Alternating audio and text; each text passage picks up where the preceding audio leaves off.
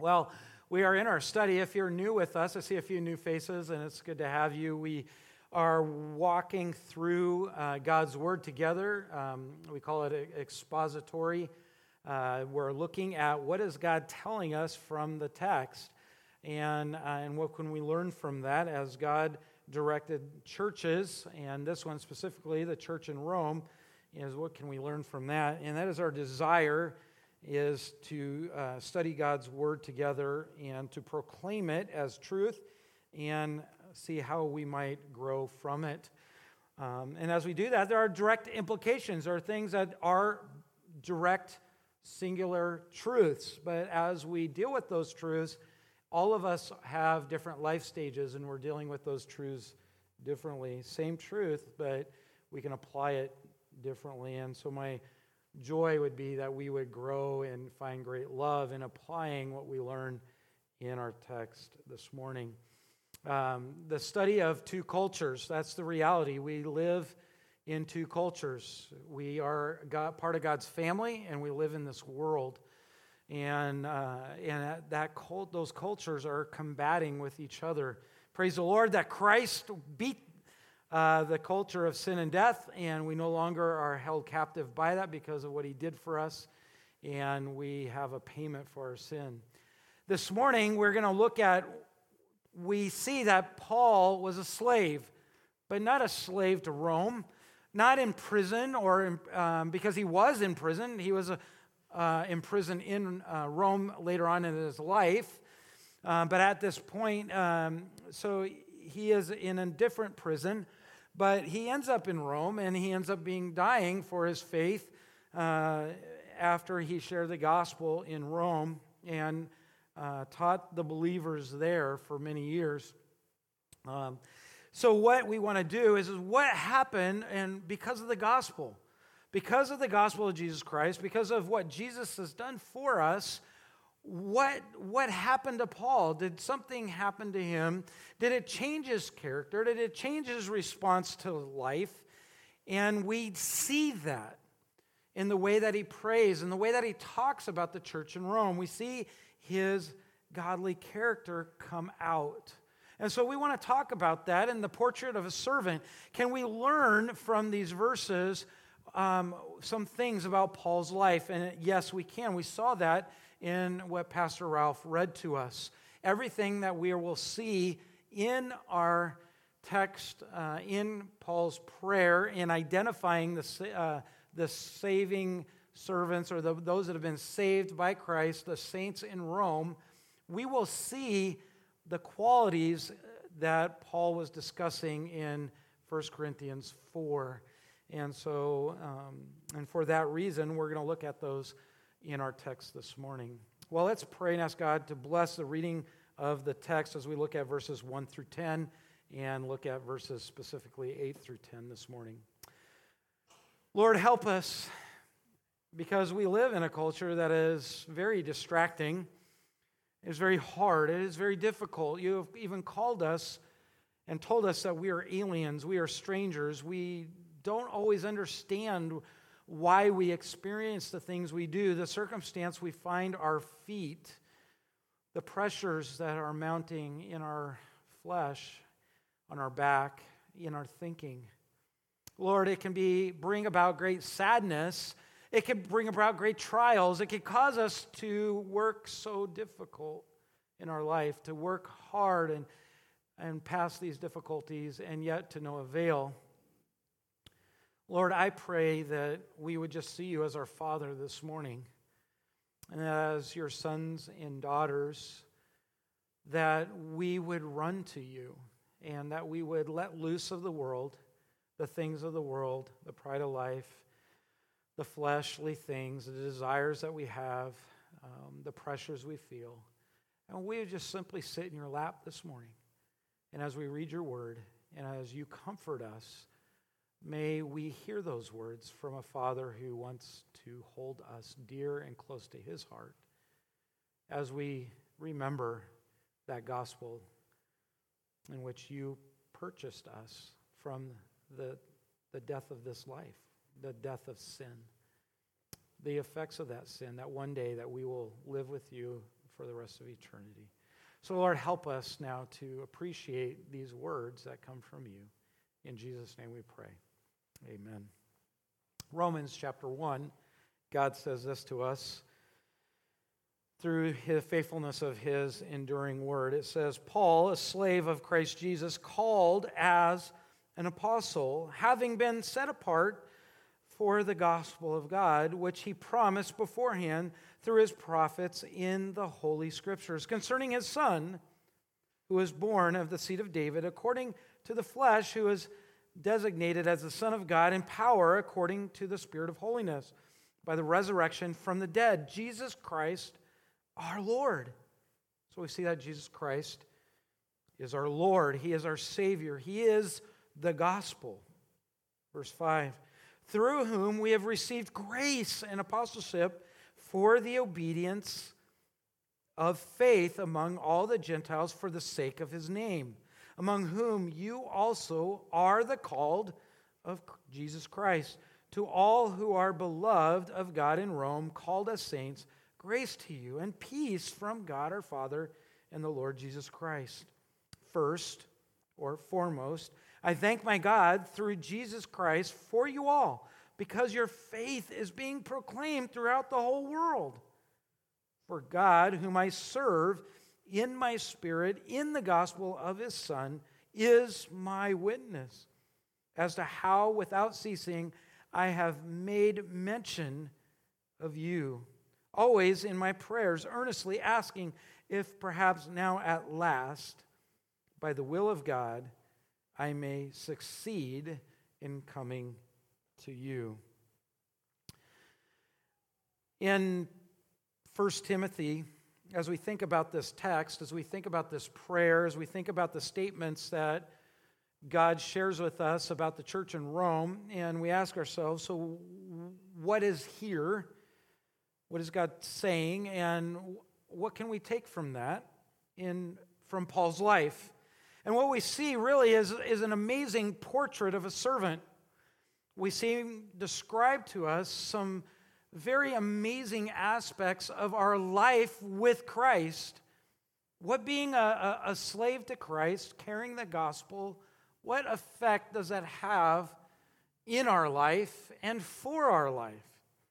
And we see this amazing portrait being painted and described to us of a servant, and that's what we want to look at. In 2 Timothy chapter 3, verse 10, we see this very real thing that in Paul's life, Paul wanted the people of Christ to see and learn from his life to follow Christ. To see the portrait of the servant and to learn from him, not to learn from him to follow Paul, but to learn from him. And as the gospel of Christ affected Paul, he wanted the servants of Christ to be affected by the gospel just as he had been. If you know of 2 Timothy chapter 3, we know that Paul says, hey, Timothy, you're going to face difficult times. You look at our life right now, and many of us know that we face difficult times. There are many in our church body and our fellowship and in those around us in the world that are struggling difficult times. Not just difficult times because of hard things, but difficult times because there are people that just flat out love themselves and they don't love others, and so they make life difficult for people, right? They're boasters, they're arrogant, they're blasphemers, they're disobedient, they're ungrateful, they're unholy.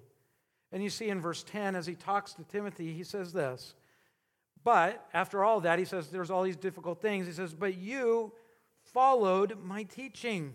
But not only what he said in his teaching, but look at, he says, my conduct, my purpose, my faith, patience, love, perseverance, persecutions, and sufferings, such as happened to me at Antioch and Iconium and at Lystra, what persecutions I endured, and out of them all the Lord rescued me. Indeed, all who desire to live godly in Christ Jesus will be persecuted.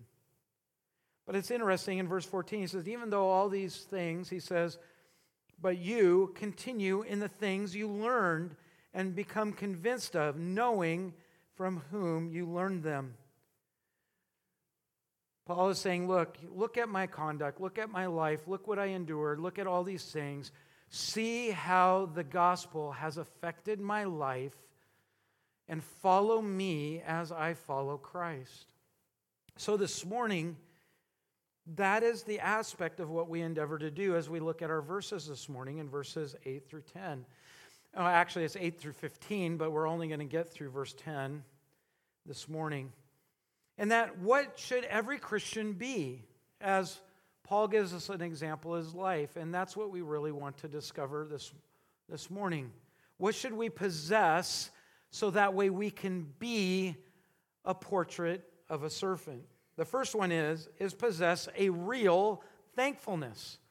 A real thankfulness, not just thank you, right? Have you ever wondered sometimes when somebody thanks you, you open the door, they say thank you? Did they really mean it? Or, when you give a tip and the waitress says thank you, it's like they didn't even look at the tip, right? I've seen people leave like $1 and they say thank you. I only imagine in my mind, I left, all right, as we were eating dinner last week, I left and I was like, yeah, that she wasn't saying thank you in her heart, right? But that was me. I don't know what she was thinking, but I was like, they didn't leave her a very good tip. It was like a party of 6 and left $1 on the table. I was like, wow. But what Paul is talking about is a real thankfulness based on a real relationship. What should we possess? Did you notice in verse 8 he says this, he says, first of all, which is funny because he never says second of all ever in the rest of in Romans. So I don't know if he just got lost in his thoughts like I do and just forgot the list that he was thinking of, but I don't know. But he says, first of all, I thank my God. I thank my God. Have you ever thought about not very many people are thankful? Have you ever thought about not only that not very many people are thankful, but have you ever wondered why a lot of Christians aren't more thankful? It's amazing. Right from the get-go, when he's talking to the Romans, he draws special attention to thankfulness, to being that first of all, I am thankful. And in fact, if you go look at every one of the letters that Paul has ever written to churches, as God said, write these words to the church, as he writes them, almost every time he starts off with saying, I am thankful. But I want you to see what's very real about this thankfulness. Did you notice what he says right after that? He says to the church, he goes, I am so thankful for you. But he says in verse 8, he says, first of all, I thank my God. We skip right over that and we say, well, yeah, we thank God all the time. But did you see that the emphasis on my? It's a modifier. It modifies God. It's personal. He's thanking God in a very personal way for the church in Rome. You know what's amazing is in the pagan world of that day, in Rome, throughout that area, no pagan, there's ever no mention of people ever thanking their idols. In archaeology, they just don't have mention of that. Isn't that amazing? No pagan would make that statement.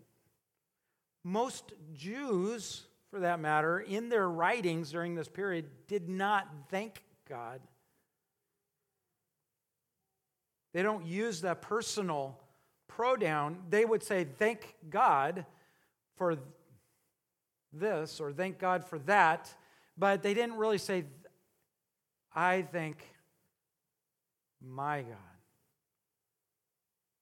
It really emulates David's life. You ever wonder why David was a man after God's own heart? I mean, man, he committed adultery, He had lust in his heart. He killed someone. It was crazy. How could that big of a sinner be a man after God's own heart? Well, listen to Paul. In Psalm 18, verse 2, he says, "The Lord is my rock, my fortress, my deliverer, my God, my rock in whom I take refuge, my shield and the horn of my salvation, my stronghold." Do you see the personal inflection here? Paul is crying from his heart in a very personal way that this is mine. We quickly often go in our life and we say, we want God to be these things. But do we reach out to him in a very personal way? Lord, you are mine. Psalm 91, verse 2 says, "I will say to the Lord, my refuge, my fortress, my God, in whom I trust." It's really an amazing secret to thankfulness, this possession. What makes thankfulness so real to God and for things in our life is this personal, deep connection with the Lord. And in fact, did you notice the very next thing in verse 8? It says, "I thank my God." Why? "Through Jesus Christ for all of you." Through Jesus Christ. Why can he have such a personal connection with God? It's because of Jesus Christ. The same word there, "through," it means to have a direct conduit to. We have a direct conduit to a relationship with God because of Jesus Christ. How do we have a real thankfulness in our life? How do we maintain a real joy and thankfulness based on a real relationship with God? Well, it comes through Jesus Christ. The real answer lies in placing Jesus Christ at the center of our life, making him our sufficient joy, our sufficient need, to be satisfied sufficiently with Jesus Christ. Here's the deal. If we make other things, material things, physical blessings, if all of them dictate our thankfulness, we will likely be depressed and devastated. Right? Easy come, easy go. How many of you bought something brand new only to destroy it the next day? It happens. It happens. We live in a fallen world. Why take pleasure or satisfaction in physical, material things? So, the portrait of a servant of the Lord, we see that Paul was extremely thankful in a very personal way. But secondly, we see this, that he possesses a genuine faith. Do you know what he was thankful for? In the end of verse 8, he says, "Because," talking to the church in Rome, "because your faith is being proclaimed throughout the whole world." He stops and he looks. He says, "I'm a slave of Christ, and I was saved by God, and you were saved by God, and I am so thankful for you. I'm thankful for my God, and I'm thankful for all of you because of your faith." Paul had a real faith, didn't he? The church in Rome, he says he's thankful because they had a real faith. They possessed a genuine faith, not just a real faith, but a genuine faith, a solid faith, a faith that made a difference. Right? The secret in Paul's life for thankfulness was being satisfied in Christ.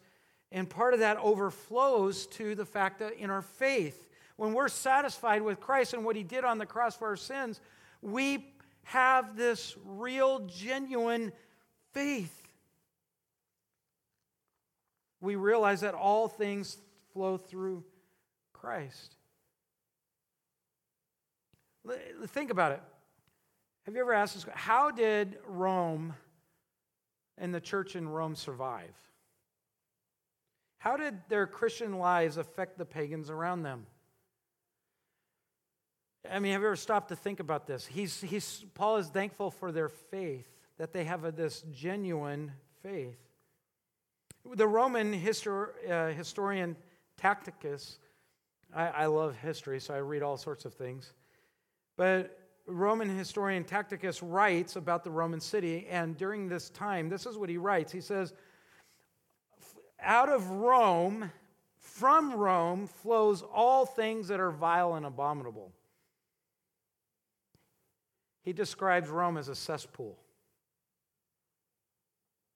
And by the way, Tacitus is not a believer, right? So he's not writing from a believer's perspective. He's writing from an unbeliever Roman culture perspective. How in the world did their faith be proclaimed to the whole world? Have you ever stopped to think about that? If Rome was such a cesspool, how did they survive? Genuine faith. Have you ever stopped to think about that? Faith is this. The Greek word for faith literally means relying on what the easiest way to describe it is this. It's not having a trust in something that we don't see, but that is part of it. But we often go to that Hebrew verse. But this is what is being described to us here. Is faith is relying on what God has done rather than what we can do. We don't control our circumstances. We realize that God is in control.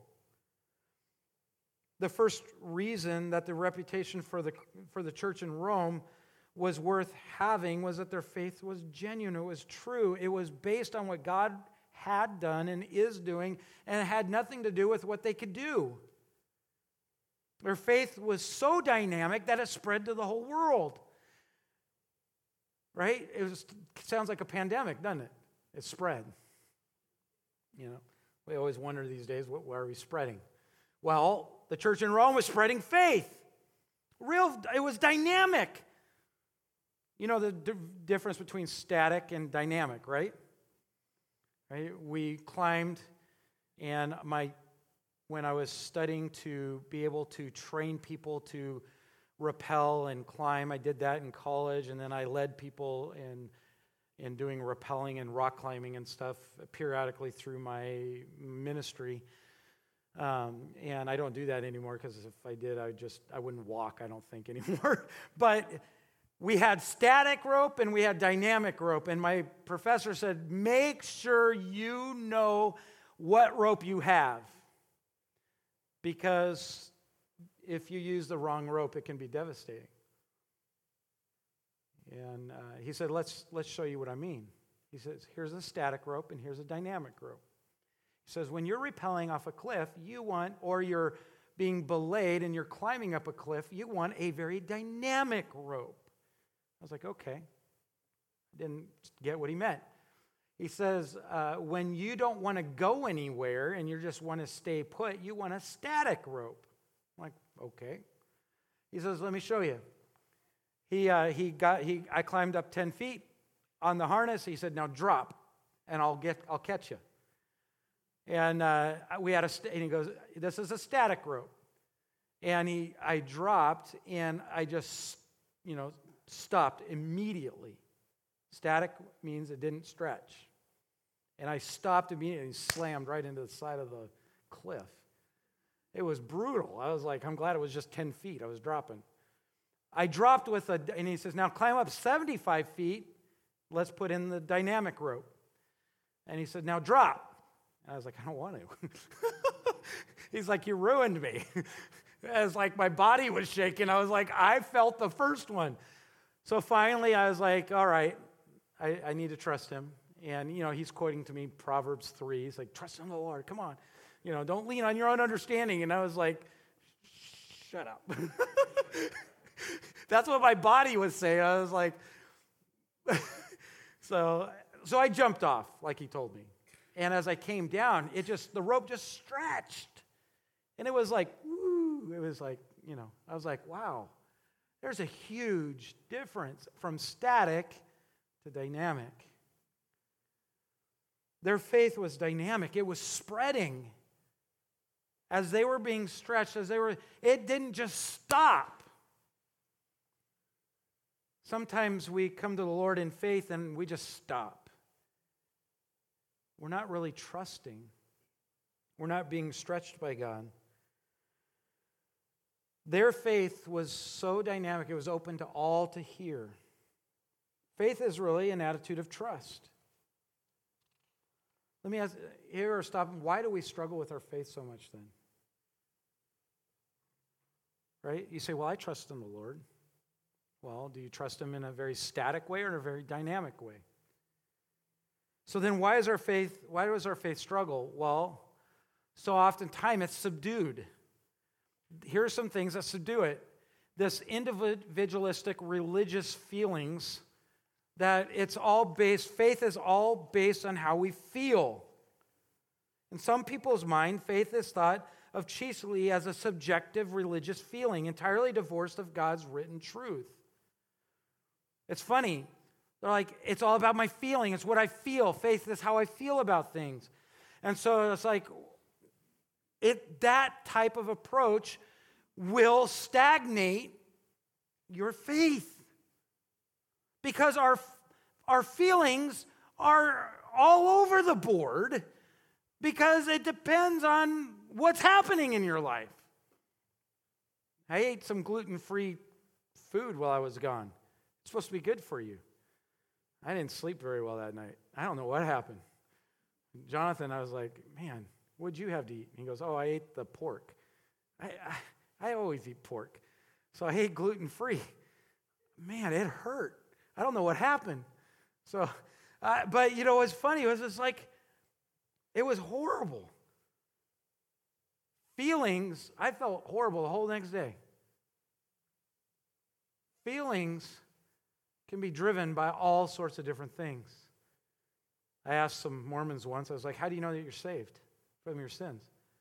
I feel it in my gut.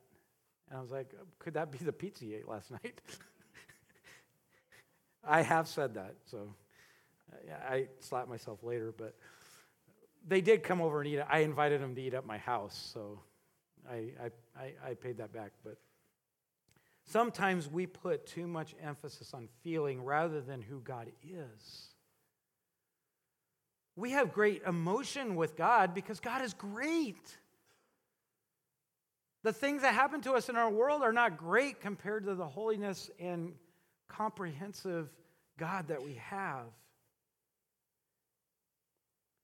Many people, faith is not real because it's based on a lot of emotions and feelings.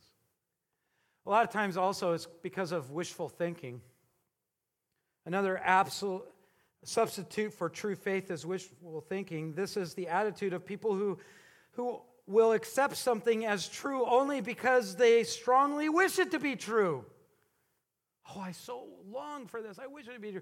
And they put a false sense of faith because of something they wish for.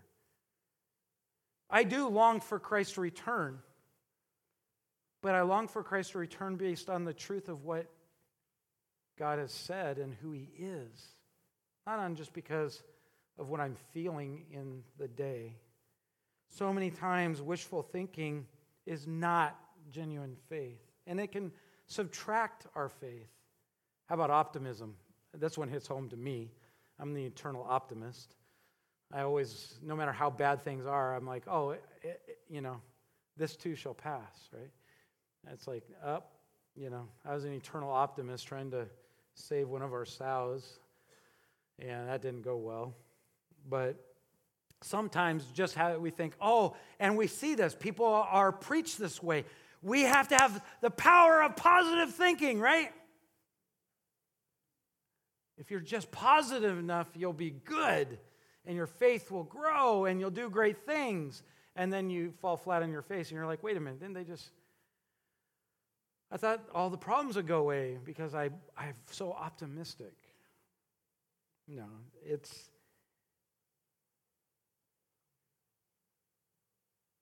optimism. If it's not defined by something that is for sure and concrete, it doesn't mean anything. Christ died for my sins. That is for sure. I don't have to have optimism. I know. And therefore, I can trust in my Savior. By the way, Paul put a dynamic effect to their faith, and that is, did you notice they said it was proclaimed throughout the whole world? It was proclaimed. It was spoken. It was not just that they proclaimed it, it was others proclaimed it. Paul wasn't even in Rome, but he was hearing about their dynamic faith and trust in the Lord Jesus Christ. It was being passed on. That's how come we know it was dynamic. That's the real question. Is your faith being proclaimed? Declared openly. Now think about this. Did the church in Rome, we often think about the modern era. Did they have cell phones? It was funny, I was talking to Jonathan on the trip, and I said, well, in our day, I had to write a letter, not a text. I had to write a letter to prove to my wife that I was serious, right? She knew it was real when I wrote a letter. You know why? Because I never wrote a letter until things got serious. Then I wrote a letter, right? We didn't have cell phones. Church in Rome didn't have internet. Oh, did you see that post on Facebook or Twitter, or did you see that which was the news on the internet? You know, we don't even watch news on TV anymore. It's like news through the internet. That's just weird thinking for me. But I read my news again. I remember everybody used to laugh when people read newspapers, but I'm back to reading my news again on the internet.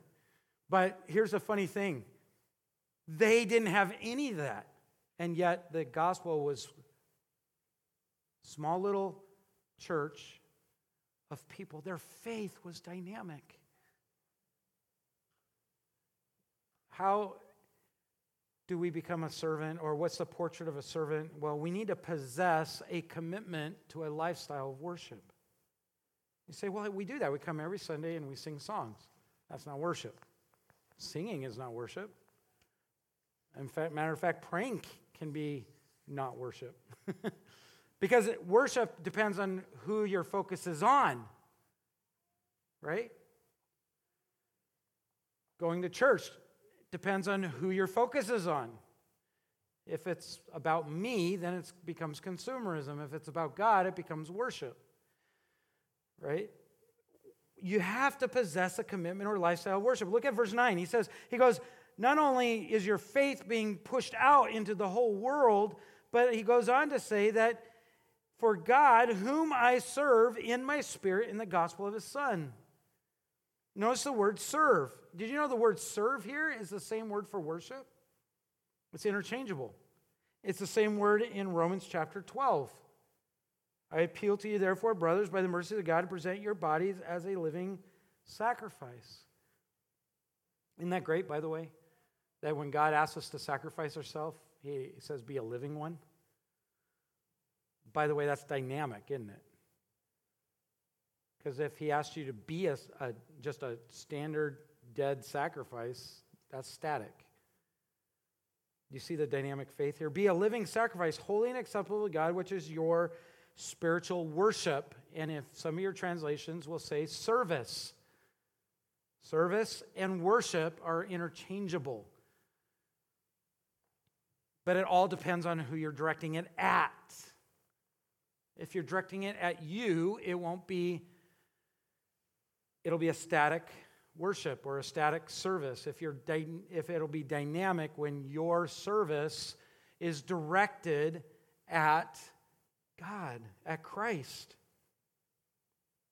He's telling the Romans that in Romans 13:13, and he says, let us walk properly as in the daytime, not in orgies or drunkenness, nor in sexual immorality and in sensuality, not in quarreling and jealousy, but put on the Lord Jesus Christ and make no provision for the flesh to gratify its desires.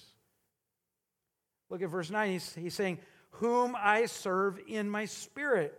You know, in my spirit literally means with your whole heart. Paul is saying, look at me. I am serving with my whole heart. I'm worshiping with my whole heart. Now, what would happen if you had no heart? That'd be pretty static, wouldn't it? We have, Marilyn earns the right to joke about her heart. We joke about it at her house sometimes. I guess she's having heart complications, so she jokes about it. It's harder for me to joke about it because I'd be insensitive. But we laugh. Why? Because her faith is dynamic. She loves the Lord. She doesn't love her heart, but she loves the Lord with all her heart. That's amazing, this idea of serving. Paul's worship and service are interchangeably related. His worship was not an act of service. His service was not an act of worship. Think about it. It was one and the same. As we serve, we worship. As we worship, we serve. We serve the Lord. He's saying, hey, church in Rome, I want you to know, for God, whom I serve in the Spirit, in the gospel of the Son, is my witness. God is his witness. I am serving. Now, why is he saying this? Have you thought about this? How many times did Paul try to go to Rome? How many times have you said, I'm going to go to Rome? How many times did he actually get to Rome? He had to get there the hard way. How many times have we gotten upset with people because they said, oh, I'm going to come, but they don't come? Can you imagine that he's saying, hey, look, I want you to know, I am serving, and I'm doing everything I can. And God is my witness. God knows my heart. I am serving with my whole heart. You know what a portrait of a true servant is? Is one who's committed to this kind of lifestyle of serving with their whole heart. Forget the whole top-down model. Get off the ladder of God, others, and then you. Just draw a big circle and put God in it. Let that affect everything in your life. Serve, worship God. And let that one focus affect everything. The fourth thing here is that he possesses a prayer-filled life. He says, for God, whom I serve in the Spirit, in the gospel of his Son, is my witness as to how, without ceasing, I make mention of you. Always in my prayers, earnestly asking, if perhaps now at last, you notice that I said earlier, if perhaps now at last, by the will of God, I may succeed in coming to you. At last. That's his joy and hope. At last, that I might finally get there. Right? My car keeps breaking down. I'll get there. Don't worry. Eventually, I'm going to say, hey, you know what? I committed a crime in my life. Maybe the police officer will pick me up and take me to the town I need to get to. No, don't do that. I'm just saying, Paul, he's saying, look, I want to stand before Caesar, so take me to Rome, right? He asked to be put in jail, even though he did nothing wrong, right? But look at this. He possesses a prayer-filled life.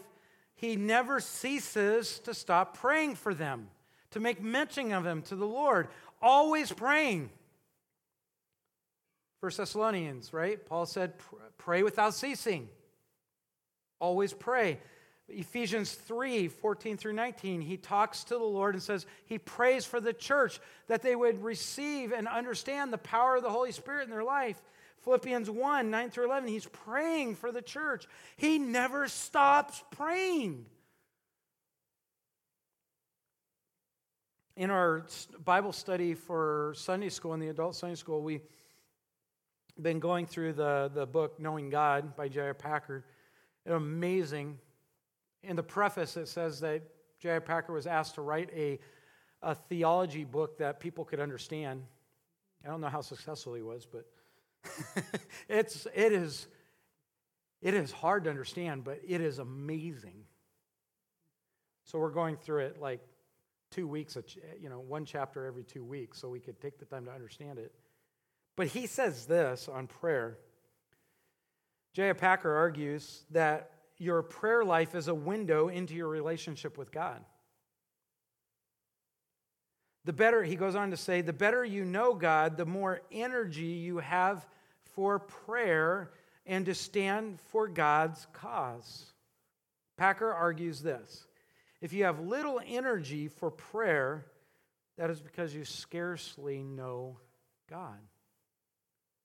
Do not be discouraged to find how lacking you are when you put this to the test.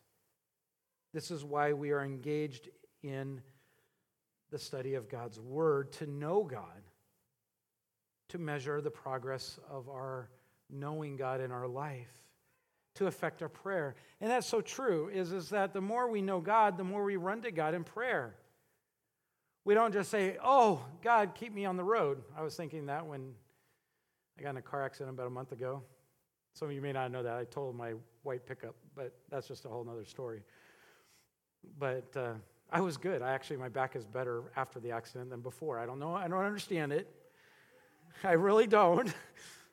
But he did what years of chiropractor work could not do. But my back is better.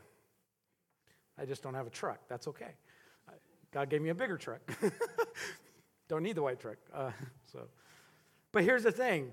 I was like, I can remember in the time God stopped the truck. God had other plans. And then I remember praying. I was like, well, Lord, thank you. Man, I am so thankful. The lady that I hit walked out of the car, and I'm sitting there praying in the car. And she comes out. She's like, she's frantic. Are you okay? Because my eyes were closed. And I'm sitting there just thinking, oh, my word. As I prayed, and I was just confessing to the Lord as like all these things. And I was like, oh, Lord. And then I confessed to her, and just, she was so, I'm like, are you okay? And she goes, I've hardly felt it. And I was like, oh, man. And I hit her trailer hitch on her big, big truck, and it just totaled mine. But do you see what Paul is saying? It's like, look, guys, God is my witness of how I have never stopped praying for you. You are in my heart. There's a lesson to be learned here about being a true servant of God. Do you see the burden on his heart for others, for the church in Rome? By the way, he didn't just have this burden for just Rome. You'll see that burden come out in all the epistles he wrote to churches. He so many times, just like in my life, we just start praying for ourselves. It's very easy to do. And I'm thinking, why is that? As a servant, I struggle. And we do that. I do that. I did that. But you think about Ephesians 4. Paul says, rejoice in the Lord. Rejoice in the Lord always. Again, I say rejoice. Anytime God says something twice, you better listen, right? Not just twice, but twice in the same sentence. And he says, don't be anxious. Don't focus on your circumstances. Don't focus on what's going on around you. But everything by prayer and supplication with thanksgiving. Let your request be made known to God. And then what? And then the peace of God, which surpasses all understanding, will guard your heart and mind. We need to have a prayer-filled life. By the way, supplication is asking prayers for others. Do you want to deal with your circumstances better? Do you want to try to control your circumstances, or do you want God to give you peace in your circumstances? Start praying for others. Ask God, there's nothing wrong with saying, God, I need help. But how are we to be thankful? Well, pray for others. And it's amazing what God does. It gives you a peace that empowers your thinking, empowers your heart, your mind, your emotions. The last thing I want to look at this morning is that this. Paul is really, really writing in a really amazing Jewish way. He's giving us this, he's going up to this point. This is his crescendo in this sentence. And then he's going to come crashing down on the other side. And you know how it is when have you ever done that where you come up a hill, right? I remember riding my bike. I said to a guy, he goes, I want to take you bike riding. I'm like, great, let's go. He says, are you going to be okay with 30 miles? I'm like, I think so. 30 miles on a bike, not bad. I jog, 4 or 5 miles. 30 miles on a bike, that can't be too bad. Be careful what you wish for. He took me up the highest incline in our city. And I was riding up I got up the first mile on the bike, the first mile. It's only 3 miles. I got the first mile. I'm looking down at my average speed. He has an average speed on the speedometer. And the average speed said like 1.8 miles per hour. I'm like, I'm an idiot. I can walk 3 miles an hour. I got off the bike and walked the last 2 miles. But you know what? The last 2 miles was brutal, even walking the bike up the last 2 miles. He's riding the whole thing. I think he's averaging like 5-8 miles an hour. I'm like, I get to the top, and it is just as steep, but it is 20 miles long the rest of the way. And it taught me something. It's like, I struggled but thank the Lord he took me up 3 miles and didn't take me up the 20 miles. He could have done it reverse, couldn't he? He did ask me a couple months later, hey, do you want to do it backwards? I said, no. Go have fun. Right? I did do a 100-mile bike ride with him once, and I never rode again. My back just couldn't handle it, and I didn't want to do it, frankly.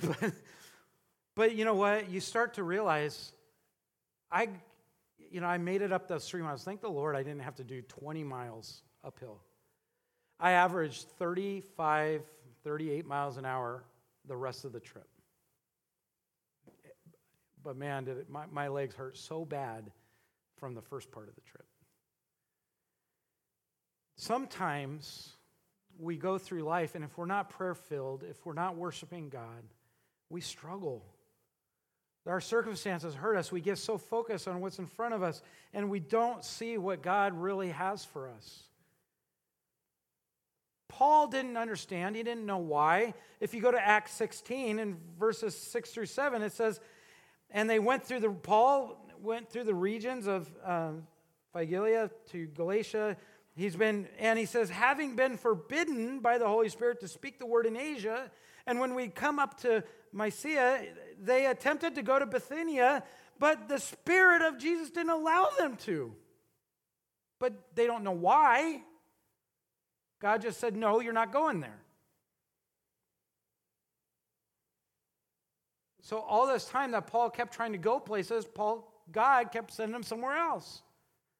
And did you see how he ended his prayer? He says, always in my prayers, earnestly asking if perhaps now at last, but look at the modifier here, by the will of God, I may succeed in coming to you. If it's God's will, I'm going to get there. I don't know how it's going to happen. My desire is to get there. I'm going to do everything in my power. I'm praying for you.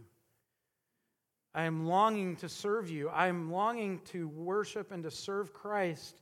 And I want to be there with you. But do you see the submissiveness here? By the will of God. It doesn't matter whatever desires you have in your life. If it doesn't match up with God's will, it's going to be a hard row. Have you ever tried to row in a high wind?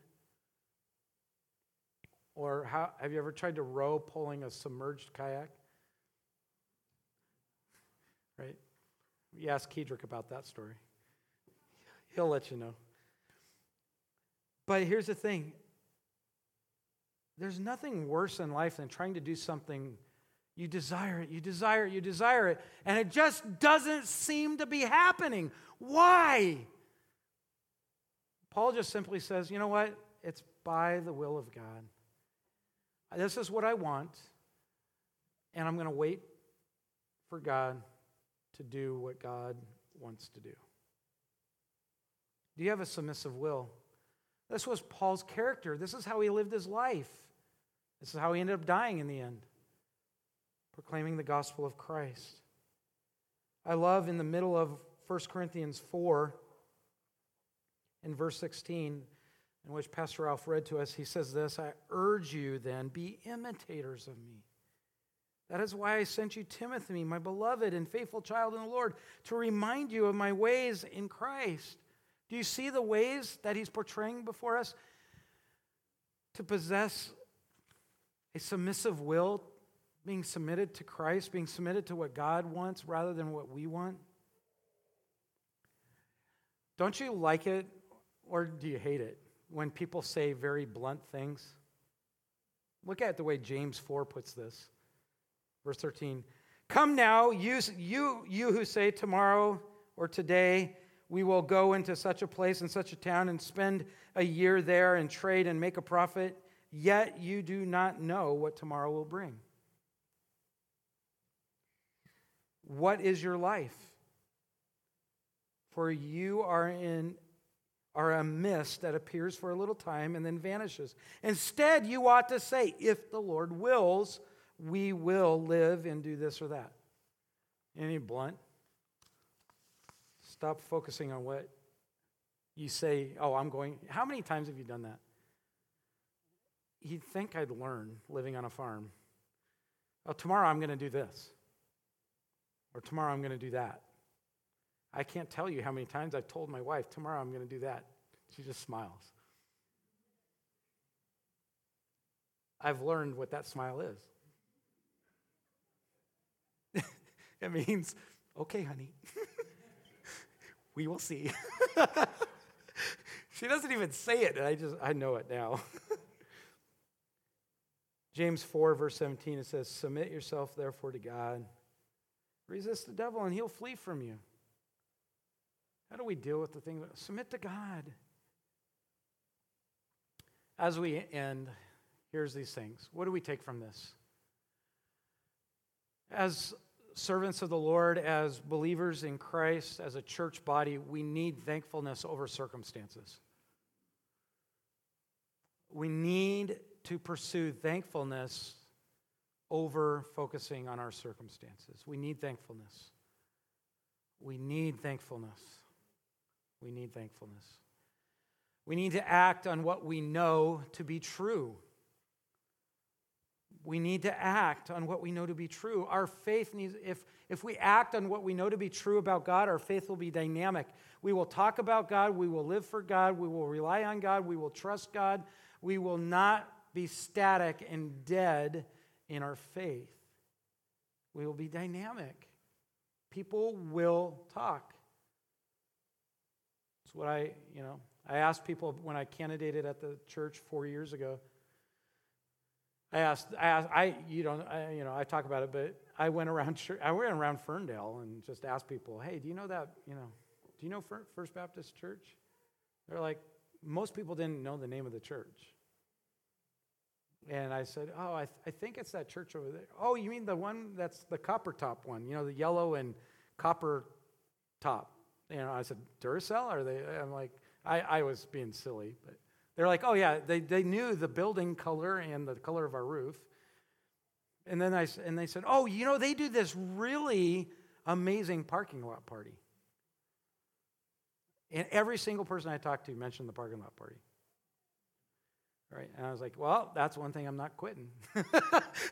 Because I've tweaked the parking lot party over the years so that way we're talking the gospel and I'm talking about our faith more.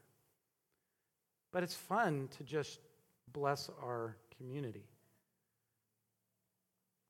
We need to act on what we know to be true. The more we act on what we know to be true about God, the more our faith will be proclaimed. We need to fill our life with a life of serving God, not a social life. A social life will not be a worshiping life. A serving life for the Lord, will be a worshiping life. I've never seen somebody that loves to serve that doesn't worship. I've never seen a person that loves to worship that doesn't serve. It's just that way. We need that kind of lifestyle. We need to communicate with God minute by minute. We need to communicate with God minute by minute, not week by week or month by month, but minute by minute. We need a prayer-filled life. I saved the hardest one for last. We need to subject our desires to God's desires. Who's controlling your desires? Is it the circumstances in your life? Is it the world? We constantly say, I can't stand the world. I can't tell you how many times we ridicule the government, we tease, we get mad about things, we get upset so much, but we align our desires to it. I don't understand it. We worry so much. Our desires are so driven by the world. And yet we ridicule the world so much. We hate it. Subject our desire to God's desires. God loves to bless those who submit to Him. The more you love God, the more you become obedient. The more He empowers your life to get through life. When we face hardships, when we face struggles, when we face pressure, when we're hurting, when all is lost, we have a rock that we can cling to, the Lord Jesus Christ. The more we love Him, the more we get through the storms of life, because we have a Savior. We have a Lord who is above all things, who is not controlled by circumstances like we are. Subject your desires, be submissive to God, and let Him just love on you as a father who loves his children. And when you run to Him and you've sinned, and He sits there and says, oh, son and daughter, you're forgiven. Now let me show you the way that you need to go, because I've cleared a path for you. Trust in the Lord with all your heart. Run to Him as your Father. Lean not on your own understanding. Don't be scared. Don't feel shame and guilt. Confess your sins. Acknowledge God. And when you confess your sins and you acknowledge that He is God, He will make your path straight. Let's pray. Lord, we thank You for these powerful words that came as an example of Paul's life and how he was living, how he was praying, what he loved about the Roman church. We see an outflow of the gospel. We see what happens when you get a hold of our life. We become an amazing servant. Lord, may we learn, may it be our desire to possess these examples in our life. May they empower us past our circumstances. May we submit to You. As Paul submitted his desires to You, may we too do the same. Lord, we thank You and we praise You.